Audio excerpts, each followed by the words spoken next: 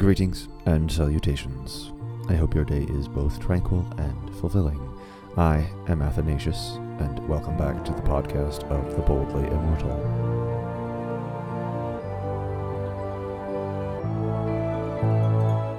The following conversation was recorded on the 12th of February, and I hope it will be the first of a number of conversations on this topic.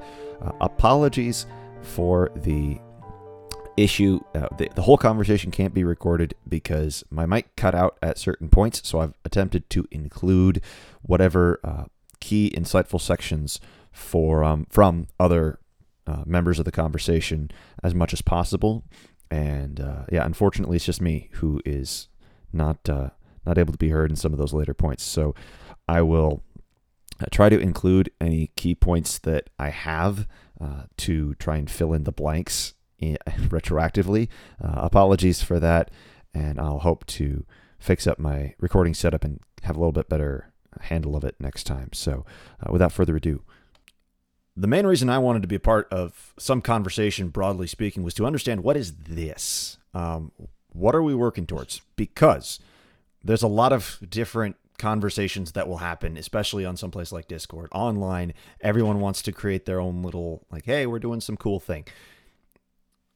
And from what I've seen, that's not the specific trajectory. That there's actually a desire among the men who are here to do something positive together for the sake of Christendom, as it once was, but perhaps more so as it yet can be still. To try and give in America a people, right? That was a word I know Trent pulled out at the end of last conversation. A people, a nation, a home for those who actually want to live in conscience and righteous communities. So that's something I'm all behind. The image that I'm playing with myself right now is building walls. That Nehemiah, and this is again, I heard from that previous conversation, Doug Wilson was referenced. He's got a pretty good book on how to build alternative communities, or at least how they're doing it over in his area, called Gashmu Hath Said It, referencing a passage out of Nehemiah where the people are slandered by this guy, as he says, well, they're just trying to rebel against the king. They're just trying to resist and do their own thing and revolt. And it doesn't seem like that's the intention. That's not actually what we want to do. We just want to be godly. But to do so, we need to build walls. We need to have a safe place for our children and our people to come and worship God in conscience and live out Christian lives. Is that the plan? Deo Volente? That's pretty much exactly what we're talking about here. In fact, I even referenced that in the paper that I wrote that kind of led to this, is the fact that, at one point in time we had borders, and the point that we have reached now, we're not even allowed to try to say those borders exist, let alone try to enforce them. And are you referring to it as a country or even as communities themselves? Because we used to have that liberty as well. I mean borders of what we considered acceptable behavior within Christendom. Such as, the sanctity of the family, the sanctity of marriage, whether or not a pastor can actually say what the Bible says rather than having to make sure that he's not going to get in trouble with it from a tax collector or just from people who are going to harass him on the street. We really don't have any of these abilities anymore, but it's more a matter of the fact that we have not enforced those ourselves. They're still there legally. All those protections are still there, at least for the moment. They haven't been torn down. But if we continue to back down every time we're challenged, eventually even those legal protections will be gone because they will be stripped. There's no power in paper, de jure versus de facto. And what we're faced with right now is that and this is something I think the LCMS, and as the majority of us are LCMS here, or Lutheran in general, WELS. I know we also have some Anglicans in the broader network, but just a place for Christendom unto itself. The idea that there is a Christian identity that needs to be preserved, and then there are independent Lutheran, Anglican, Baptist, whatever have you. We have to work together as brothers in Christ, as one body, but as separate parts of that body, we have to identify ourselves by those separate parts and not get confused at who we are. And I think that's a lot of where us as Lutheran, I can say, we've lost a lot of that identity. I mean, look at what happened when we translated from the German to the English in the early 1900s. We lost a vast majority of our tradition to the point where we didn't understand it anymore because that language was lost. I mean, it goes down to the importance of words have power. It's the conveyance of ideas that is important. And so it's recapturing that spirit. It's setting out a place where we can be Lutheran, we can be Baptist, we can be Christian.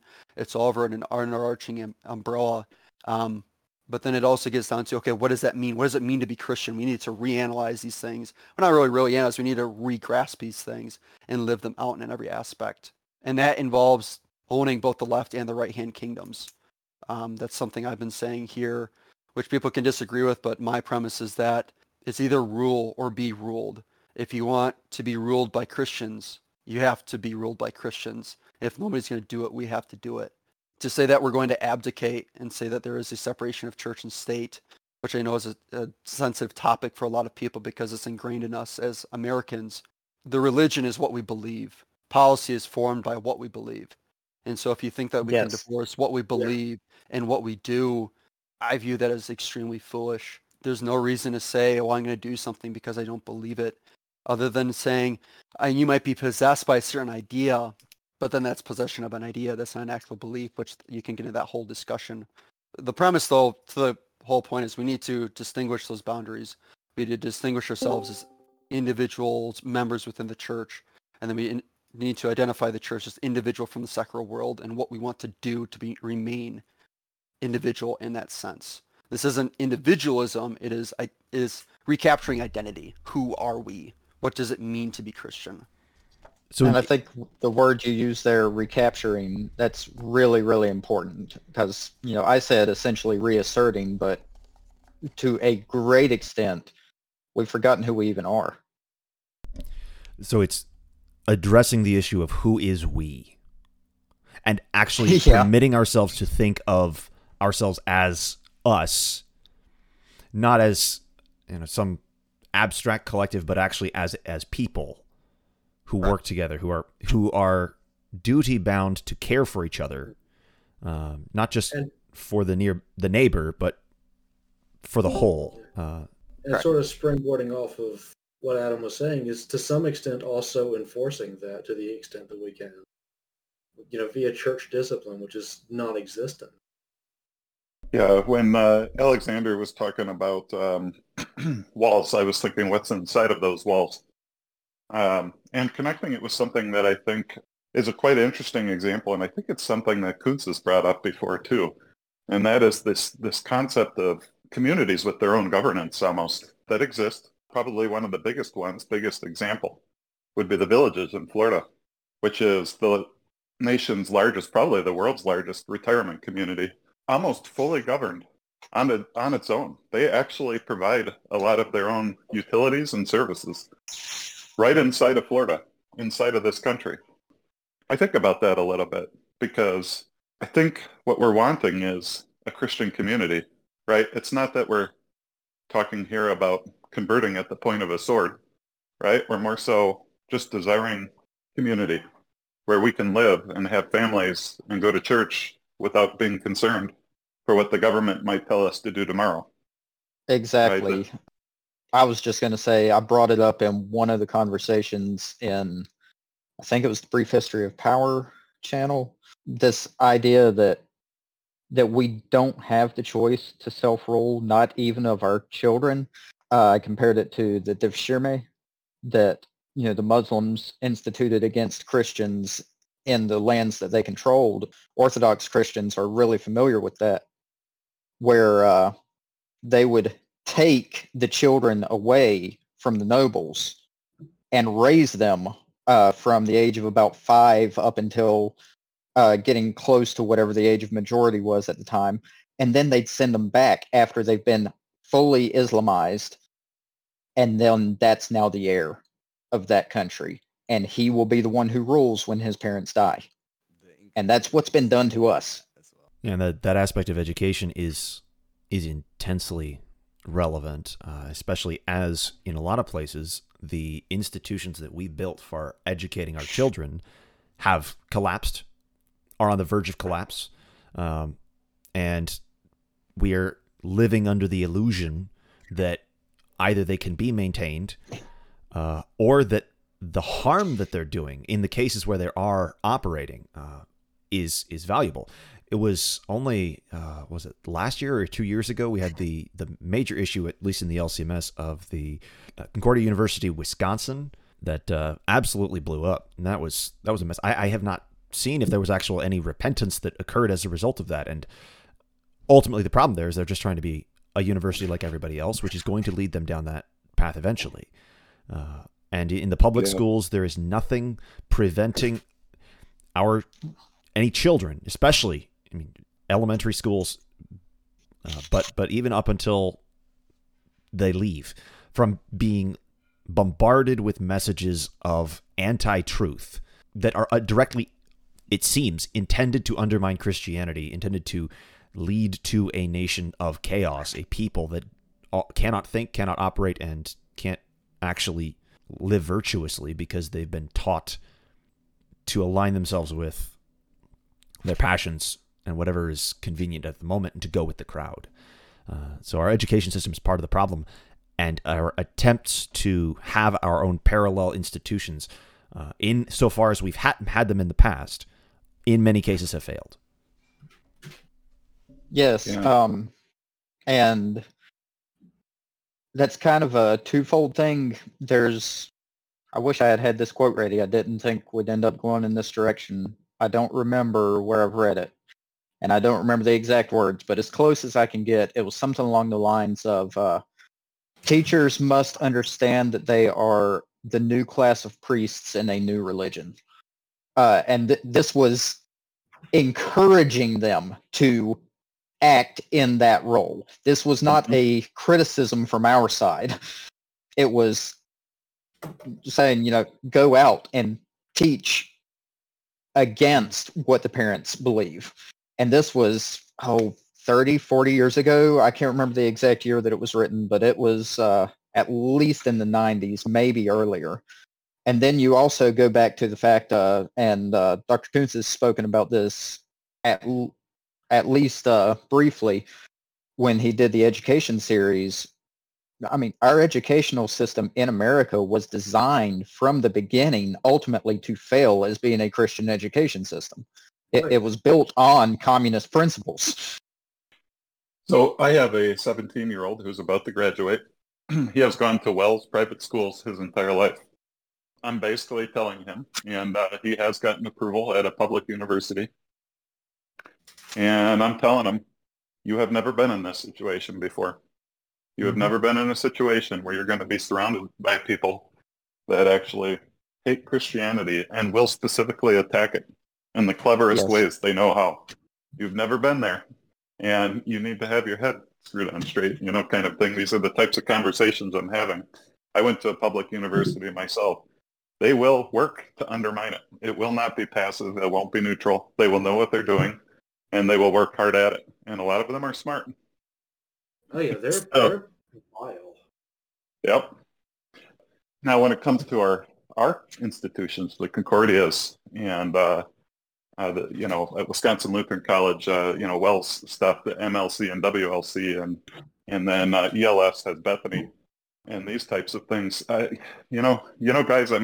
I'm a fan of Luther Classical College, and partially because of this, because when I consider those colleges, I'm not sure what's better, an overt attack on your Christianity or heretical versions of Christianity slipped under your radar. Yeah. I think the overt attack is much preferable.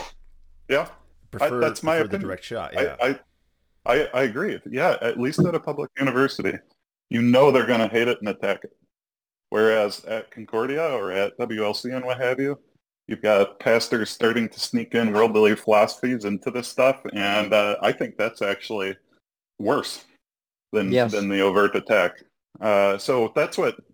So I like this Luther classical. To me, if I'm thinking like Venn diagrams here, kind of Luther Classical College sits in a totally different place. Like it wants to be actually a Lutheran education, which I don't think the other two really have.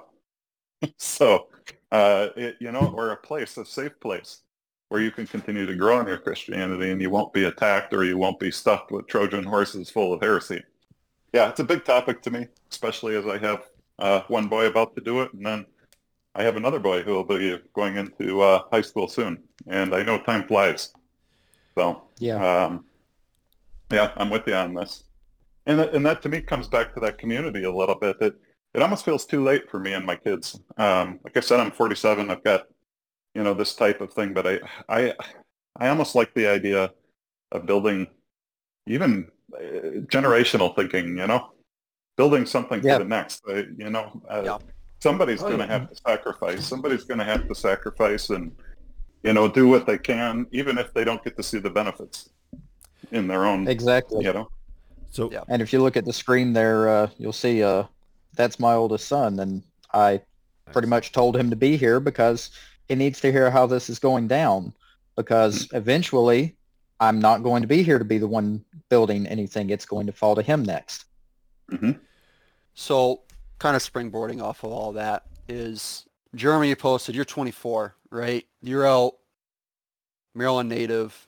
That's Hatfield. I am the North Carolinian. Yeah. Anyway, Hesiod, you posted in there, so not Jeremy, sorry. Hesiod posted LCMS, Maryland native, itching to leave, unemployed college dropout, comms, hasn't really been working out, 24 years old. I myself, I'm 26, and the thing that has really stuck out to me is, and I'm not in the same place as Hesiod, I have a job, I have some friends in the area, mainly through YAF. I was on the College Republicans board back in college, and all my friends came from the Young Americans for Freedom. I've been blessed with a couple of guys from there who live actually in the area, and they're strong Christians of different confessions. But the thing that getting to generational building, the community, this idea of identity, something that I stressed before, this idea of having a communal identity within the church does not exist, especially within Lutheranism. What I say by that is we're not self-aware enough to say, okay, if our young men and women are thrown to the wolves will eat them. We say, well, the wolves are just like dogs, and the dogs are fine because we own dogs. This can't happen. The church needs to become aware. It needs to actually start doing things to benefit the next generations. It will take time. It will be a generational effort. But I want a wife and children. That's the first thing I'll tell anybody. The reason why I'm where I'm at with my theology and where I'm at with my understanding of the social political system and what we need to do is I want a wife and family. I want to provide for them for the best that I can. And what I'm going through right now, what other men like me are going through right now, who are alone, who don't have communities, who are famished for something that means something, and there's nothing out there. I don't want my children to go through this. We can do better. We must do better, else we will not exist. The numbers aren't showing up. We know. We've heard from Kuntz, we've heard from Fisk that if we focus on the building, we will lose the church. The buildings need to coordinate together. This is a concerted effort. One of the ideas that I had, and this is something that floors me, again, getting back to the single alone thing, the Walther League. What happened to the Walther League? It was a networking of young Lutherans, nationwide and international, to bring the youth together to actually do something. Well, the communists got a hold of it, and instead of just purging the communists and doing some work, they just outright culled it, and it was never revitalized. There is nothing for young adults. There is no connection. So when you throw your young men into college, and you throw especially your young women into college, which might ruffle some feathers, which shouldn't occur to begin with because they're going to become whores to the world, they get outside and nobody can become families. There are no families to be had because there's nobody who wants a family, and there's nobody in a position to have a family. this needs to be resolved, and that the idea of community and identity needs to be stressed. Who are we? What are we supposed to do? One of the things I was developing on just this morning, because I was playing around with different monikers from different political systems I thought of earlier, is all of our actions are formed by faith. And that faith, this idea of individual rights, this individualism, where you can choose, I have the right to life, I have the right to life, liberty, and the pursuit of happiness. As again, as Americans, God gave us life. It is not ours to give or take away. God gave us that life. And he can take away whenever. It is not a right, it is a responsibility. Yes. So as Christians, we are not given rights, and some people have probably heard this. You don't have rights, you have responsibilities to your Lord and your Creator and those below you. So we are formed through faith, and we, through our faith, acknowledge our rights and we act on them, and we carry them out with honor. Faith, responsibility, honor. That is the core of what the Christian needs to be. Yeah, there's Very much so. There's been very little care for the future in the last generation, and we're seeing the fruits of it in the fact that this generation is lost in many ways and looking desperately for these communities. So, I mean, full admission, I'm in the same generational boat. I'm 20. Am I 26? I think I'm 26. Something like that. And You sound like me. well, yeah, it's funny how fast it's hard to remember. And I'm very fortunate to very recently be married, and that honestly was the single greatest stressor for so long, that it was something I wanted, and I had no idea how to achieve it. I had no idea how to find a woman who would actually be a good wife and who wanted to be a mother, who wanted to hold to the Christian faith. And God be praised, I found her. But more accurately, God be praised, he threw her at me, and I wasn't much I could do but say, okay, I guess, sure, thank you. But some of that just came about. That's not the way we should try to handle it as a people, though. We shouldn't assume, well, if we do nothing, then God will be able to do everything and everything will work out just fine. There's a difference between receiving and doing nothing. And there's an aspect to certain, I believe it's the Hebrew word for receive is also to take.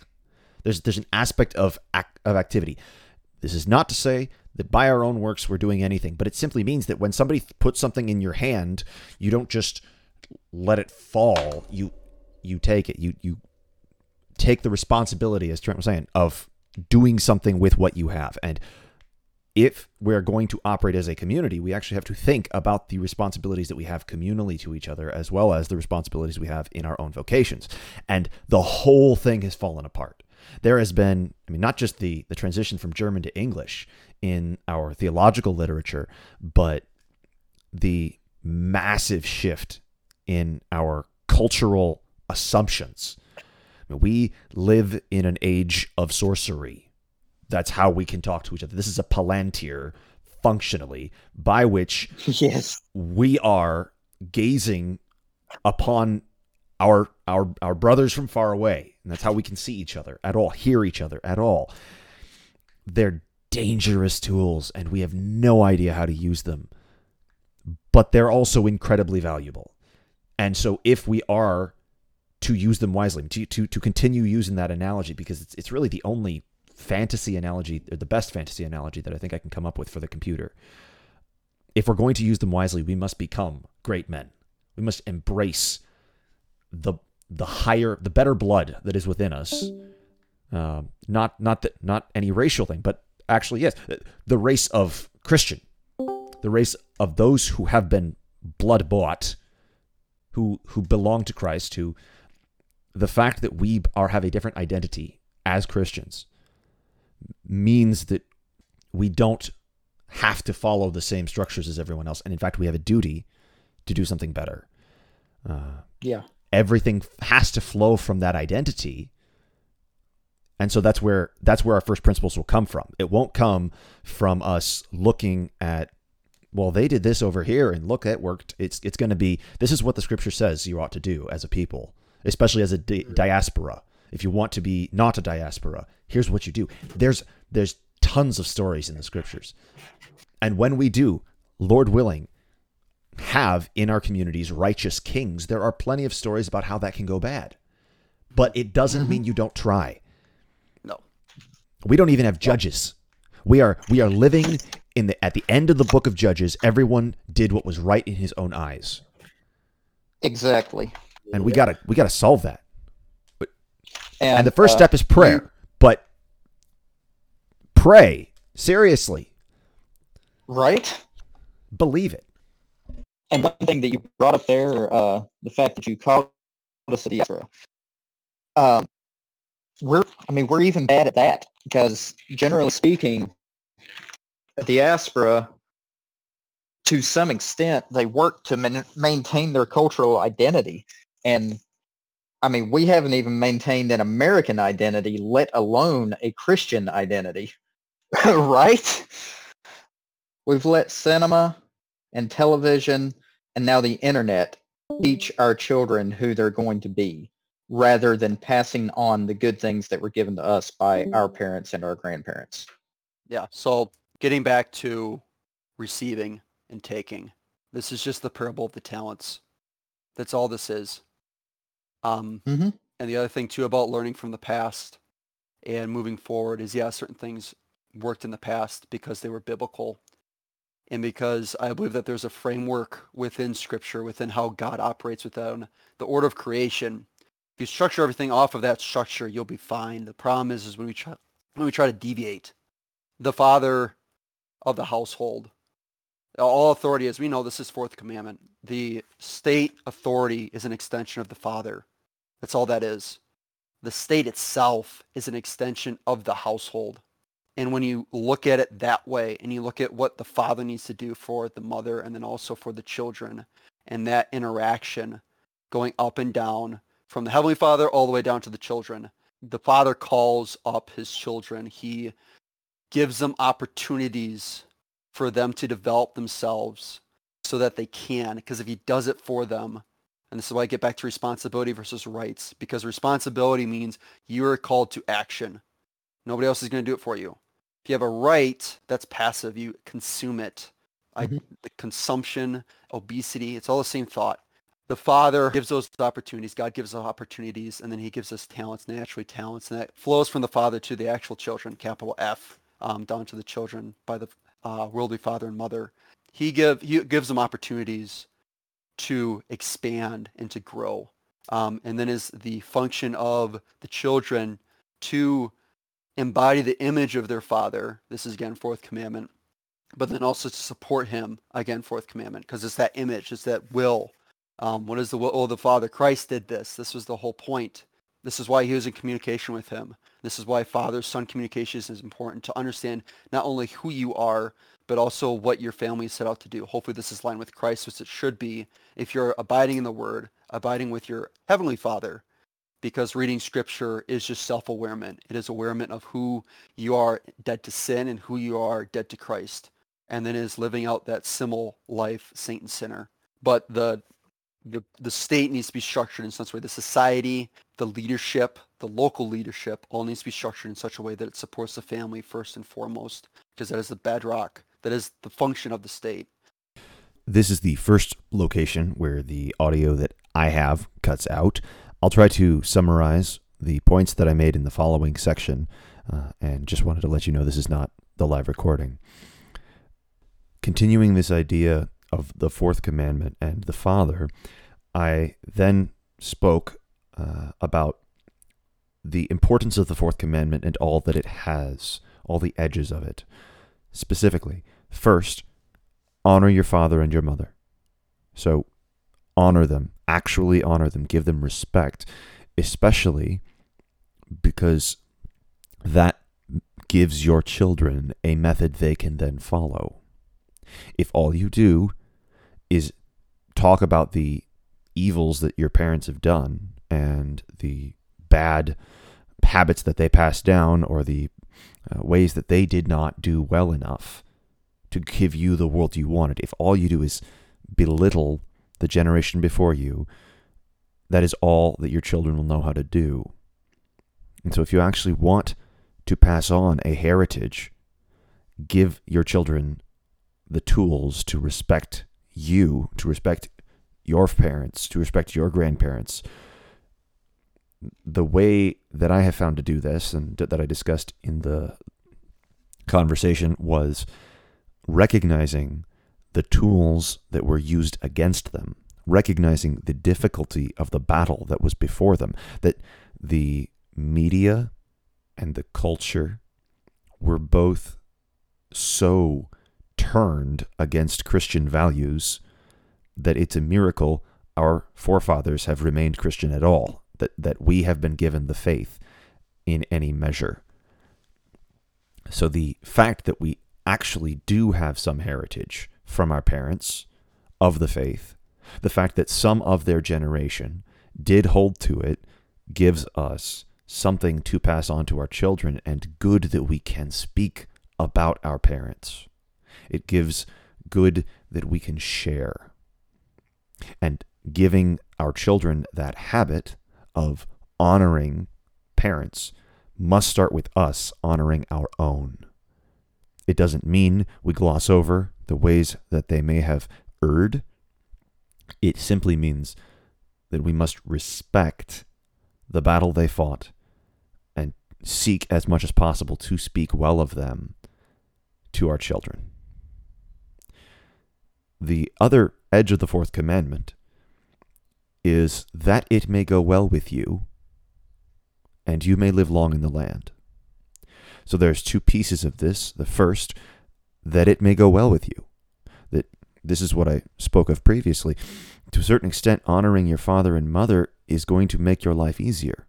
Recognizing why they made certain decisions will give you insight into the world you live in. And honoring them will pass on that tradition of respecting tradition.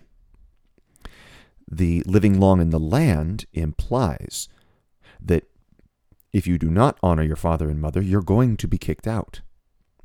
Leviticus goes into this in several ways regarding sexual morality, but there's a broader reality underneath that. If you stray from the path of your parents, you're going to end up on your own. You're going to end up afloat. You're going to end up without any tether to the place that you are, and without that tether, you'll float away to wherever you can find a tether, whether it's culture or money, or resources, or some other family that you marry into. This happens a lot. If you want to dwell in a place, if you want to dwell in a land, you must honor your parents. You must honor those who came before you. You must honor the heritage that you've been given and seek to pass something on to your children in that place. If you would dwell long in the land, then have that honor for both your mother and your father. With patriarchy, we do tend to talk about the fathers a lot, but you need to respect your mother. Honor your mother. A woman who does not feel honored will not want to be everything that she can be as a woman. And so if you would have a good, godly woman, give her honor, give her respect. The degradation of that in our culture is not a good thing, and it does not help the trajectory that we have moved towards as a society of this divide between men and women. So the end of this conversation, leading into the next section, was talking about those promises given to Israel, that they would dwell long in the land, that there was a specific promise to them, that from that their line in that land would come the Savior of the world. But there was also an aspect of that was wisdom, that we as modern people can embrace. There's wisdom to the ways God gave to his people so they would endure in their land. Continuing now with the conversation. And the fact is, even if the promises are just to them, the principle plays out over and over in multiple cultures. and it's always, it's like an ebb and flow of whether or not you're actually going to go with what your fathers did, or if you're going to try to go your own way. Even the parable of the prodigal son kind of treats that a bit. A lot of what you said, I posted this in the Discord on my paper, but this is a song. It's originally written in Quebec French, but I've got the translation here, and I think it just really says a lot of what you were saying there. The name of the song is De Generacion. Your great-great-grandfather, he cleared the land. Your great-grandfather, he plowed the land, and your grandfather made the land profitable. And your father sold it to become a state employee. As for you, my boy, you don't know what you're going to do. In your small one-bedroom, way too expensive, cold in the winter, someone wants to become an owner over you, and you dream at night to own your own small plot of land. Then it moves to the women. Your great-great-grandmother, she had 14 children, and your great-grandmother had almost as many, and your grandmother had 3. It was enough. And your mother didn't want any. You were an accident. As for you, my girl, you change your partners all the time. And when you do something stupid, you get out of it with an abortion. But there are mornings you wake up crying when you dream at night of a big table surrounded by children. Your great-great-grandfather lived in misery, and your great-grandfather collected pennies. And your grandfather, a miracle, he became a millionaire. And your father inherited it and put it into his retirement. As for you, young one, you owe your ass to the government. No way to get a loan in a banking institution. To calm your urges to hold up the cashier, you read books about voluntary simplicity. Your great-grandparents, they knew how to celebrate, and your great-grandparents were swinging at the parties. And your grandparents saw the rock and roll period, and your parents were in the discos. That's where they met.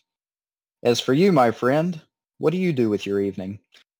Just turn off your TV. You shouldn't stay inside. Luckily, in life, some things refuse to change. Put on your nicest clothes, because tonight we're going dancing. I think it's astounding that we have even lost the ability to go to a dance. You know how important that was in history? Dances. Exactly. The way women used to wear dirndls in old country, where they put their bow on the dirndl indicated if they're taken, single, or not interested. Dancing was a extremely social practice. This is why the beer hall was so important. That's where they had the dances. The dances were at the beer hall, and the beer hall is also where all the men met after the workday before they'd go home. It's just connected, but still just going off of dances, Here, unfortunately, the audio cuts out again, and it's incredibly unhelpful because trying to recall exactly what was discussed is something of a sleuthing puzzle, so I'll try my best. The next topic becomes, where do men come together? We don't have this as a culture anymore. We don't have places where we can be united and we can be coordinated. And so much of the challenge that we're then going to be working towards is finding our beer halls, so to speak. Doesn't mean it actually has to be a beer hall. It simply means men have to come together.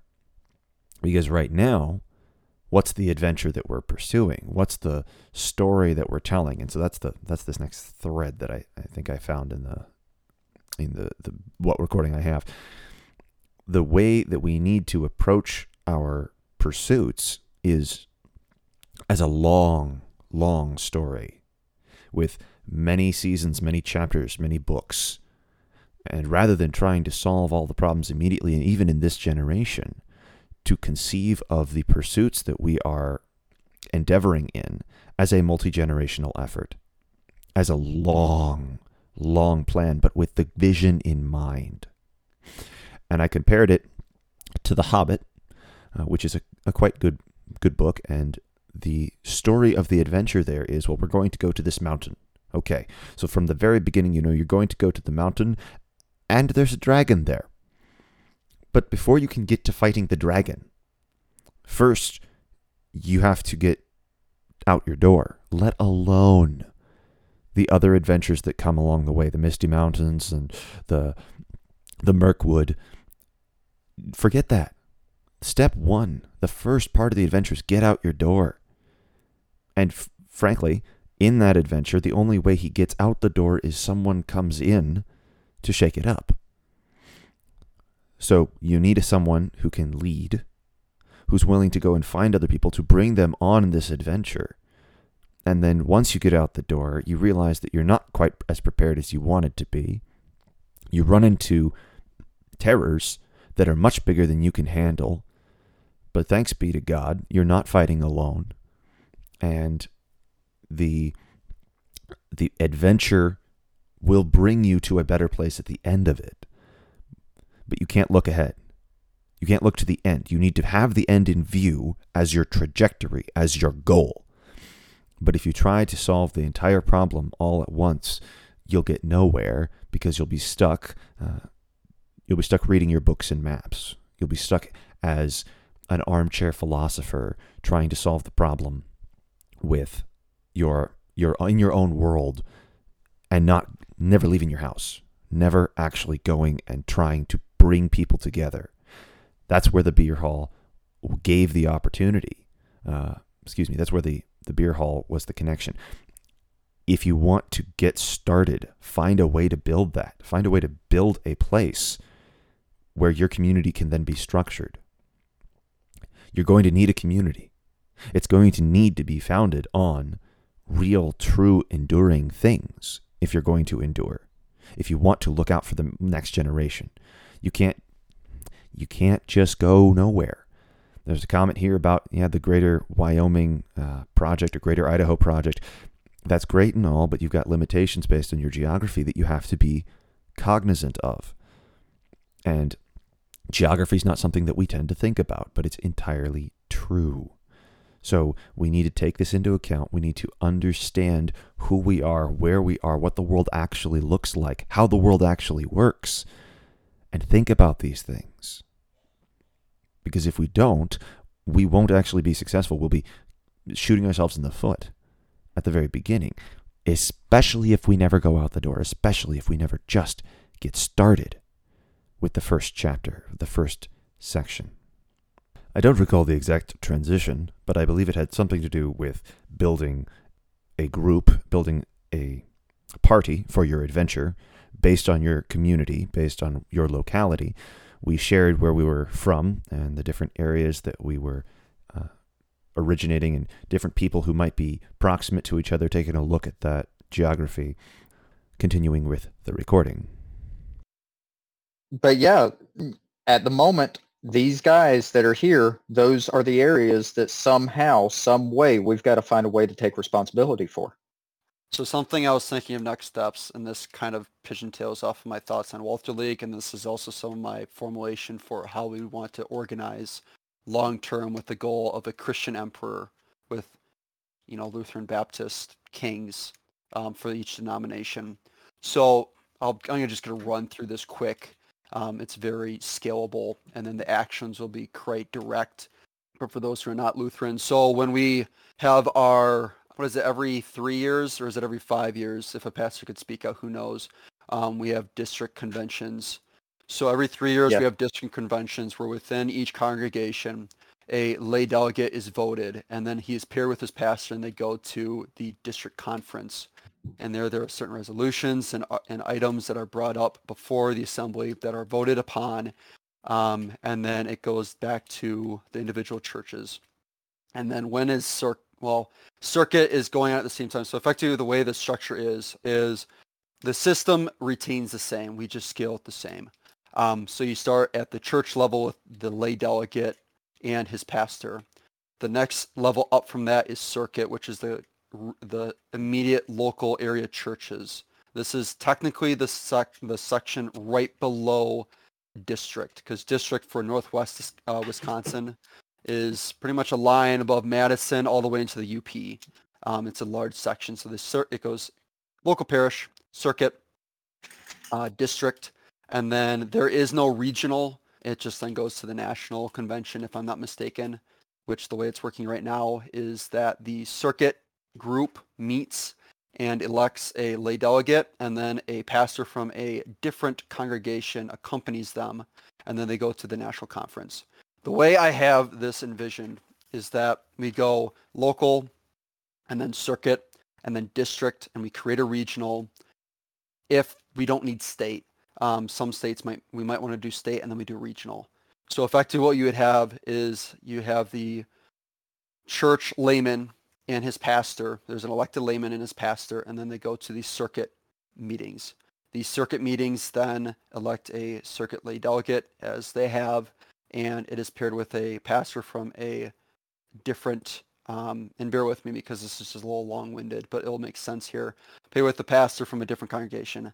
That then is representation at the district level. And then you keep doing that district to state, state to regional, state to national, and this occurs for each denomination that is a part of this system. It's scalable.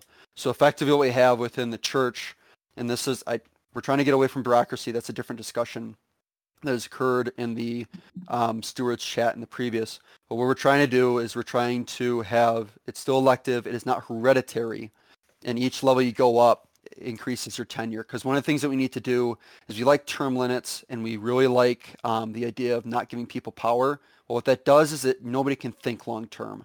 So each level you go up at the, say at the church level, be 1 year, at circuit 3, and then 5, 10, 15, 20. King Emperor, you're looking at life.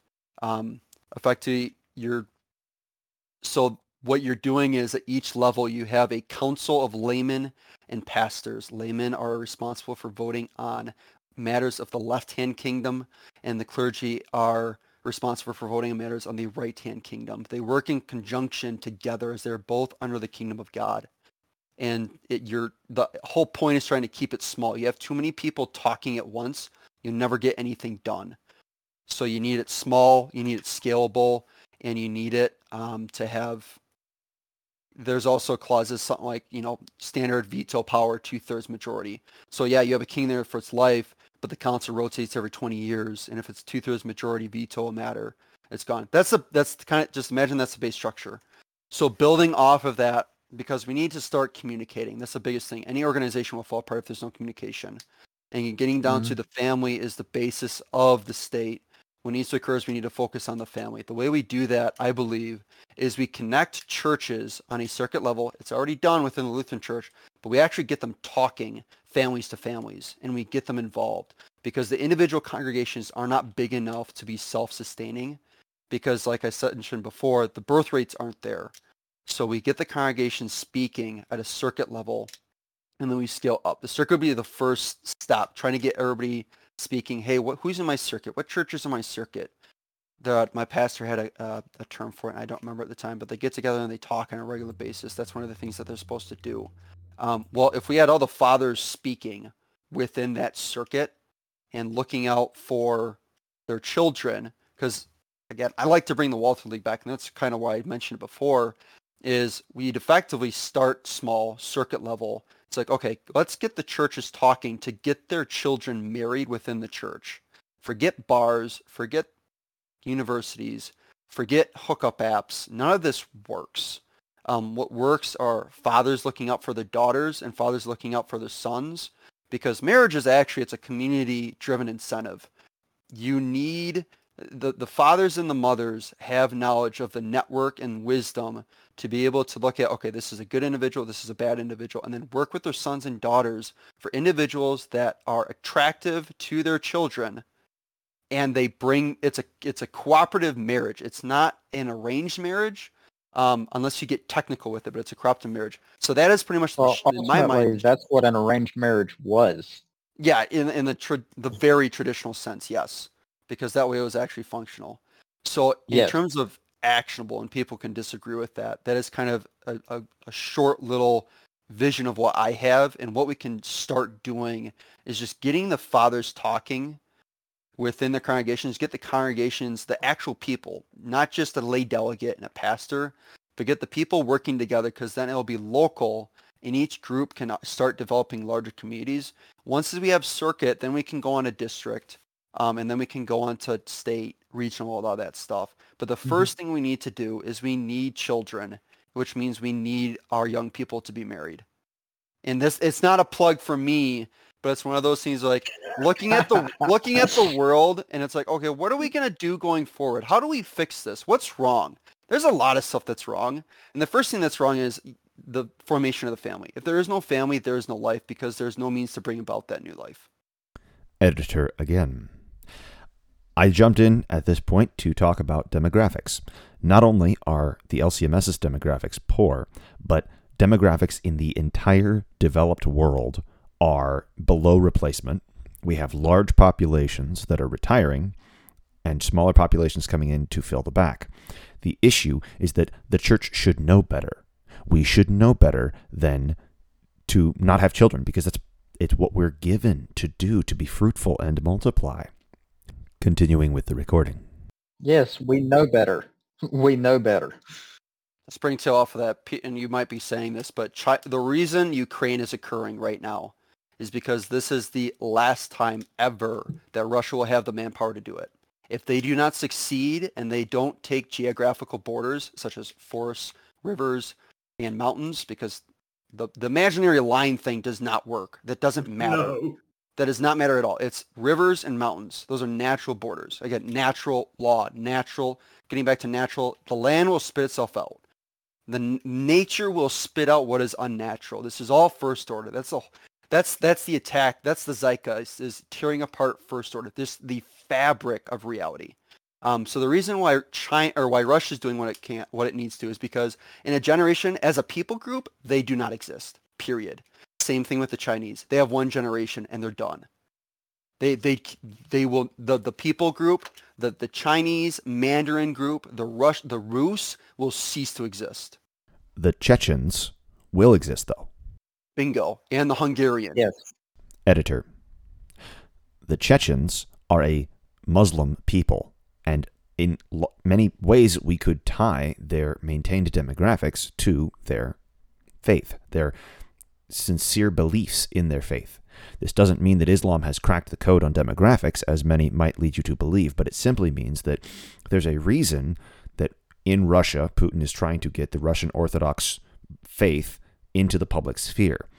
Religion is a viable means by which to instill a reproductive ethic into people.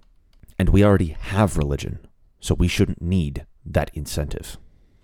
Continuing with the recording. Rome fell because they stopped having children. Mm-hmm. That's the reason why. Every single empire falls because it stops having children. There's always a direct correlation between wealth and people choosing not to have children. The richer you get, the less likely you are to actually want to do that. And yeah, there's some practical reasons for that, because, with a king, got too many sons, and yeah, you're gonna have issues dividing the kingdom.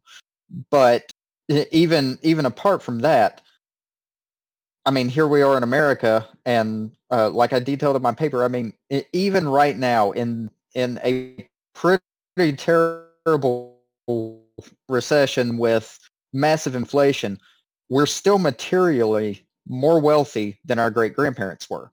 We have more available to work with just because they are the products of being an empire the size we are.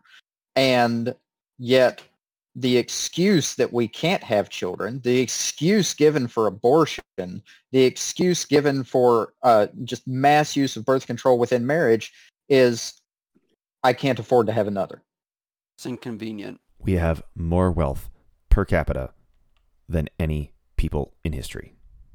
Yes, that has pretty much ever existed. Editor.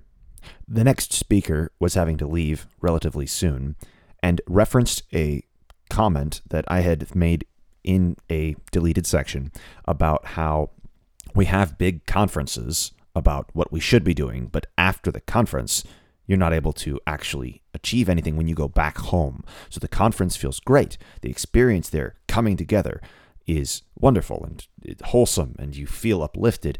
But then when you get back into your own personal life, your own daily environment, you just don't feel motivated to achieve anything. You don't have the tools anymore. continuing with the recording. Next call or something, we could talk about blockers. I'm kind of stuck on something Athanasius talked about originally, which was, we get together at these conferences, and I love doing it too. Last one for me was Return to Wittenberg. We get together, we love each other's company. It really bolsters our spirits and everything, but then we go back into our individual communities.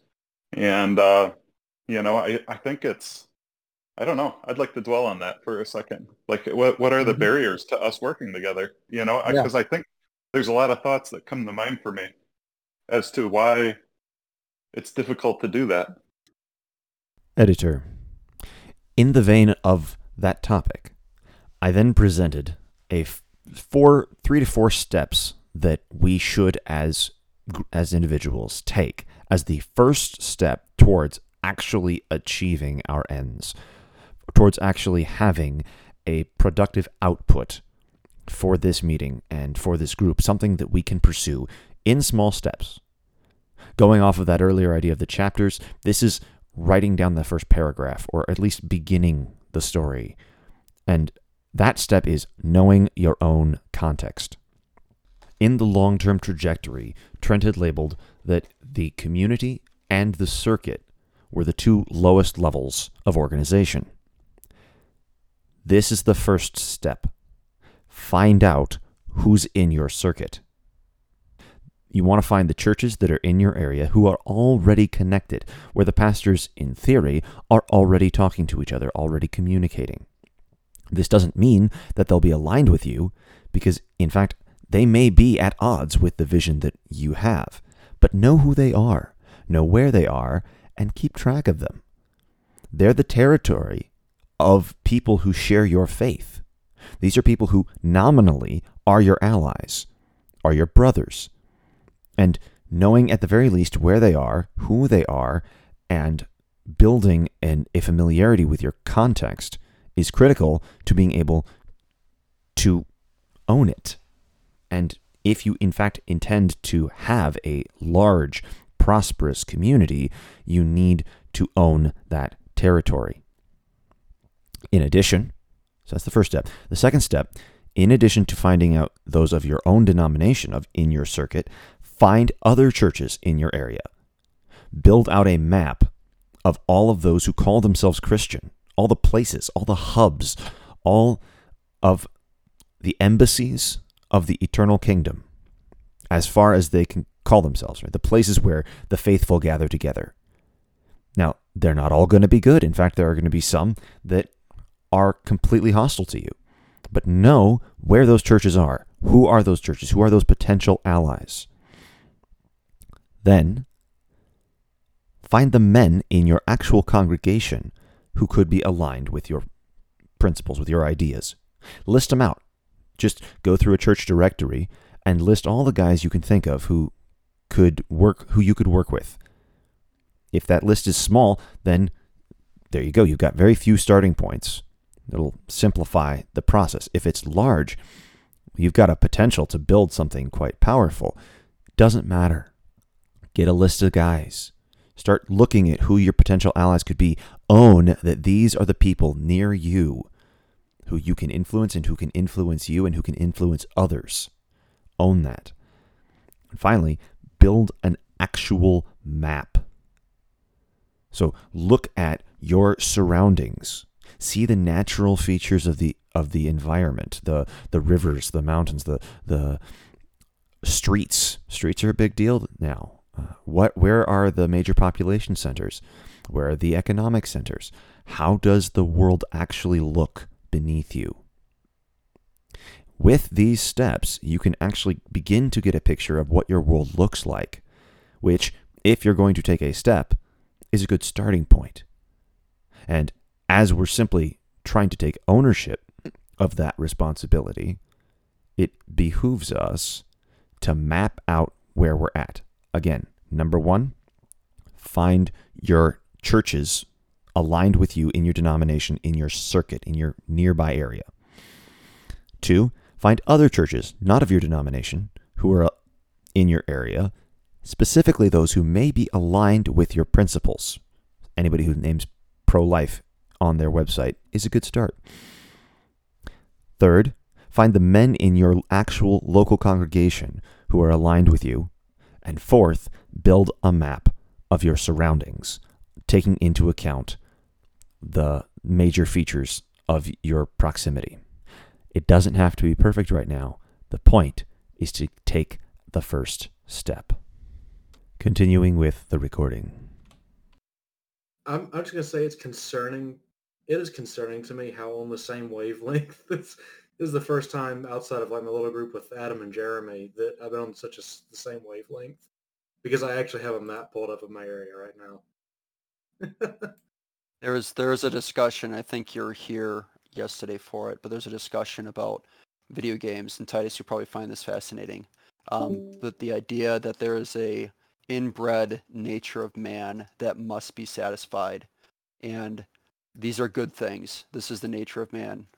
It is to provide for, it is to have, it is to be strong, it is to be godly.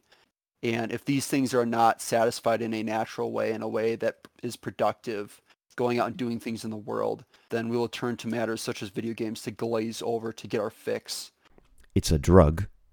It is artificial masculinity. Yes. Yeah. Yes.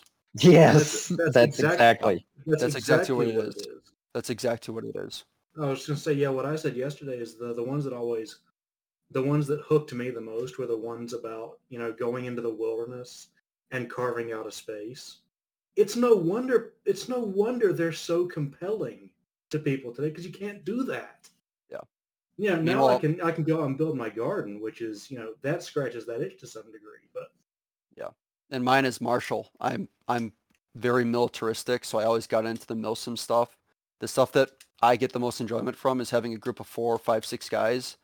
We drop in some sort of combat situation, at, not an arcade shooter game, but an actual shooter game. We work together. That is extremely satisfying. And that's something that my YAF college group, we're going to start actually trying to do that in real life, do armed rucks and stuff like that. There are people, and if you've paid attention, there are men everywhere across the United States who want these things. They don't know how to express it sometimes, but they want these things. They want land, they want families, and they want to be strong. The key is doing it. Most people don't want to lead. That's one of the biggest things that I found working at my plant. I'm an engineer. Engineers get a bad rap for not being social. A plant engineer has to be social. What they do is they come in and they're a middleman between the operators and management. Operators need certain things, management needs certain things, and it's all in the benefit of the company. But you as the head of the operators says, okay, we have a mission, but I got to watch out for my guys, but I also need to communicate with them. The thing that I realized is most people, they know that there needs to be leadership, they know things need to get done. It's just nobody wants to do it. And so it's our responsibility as men to step up and start leading, because nobody else will. That's the whole premise of rule or be ruled. So there are a lot of men who want these things. They just are scared and alone and they don't know what to do. If we start building, people will come because it'll be something worth having.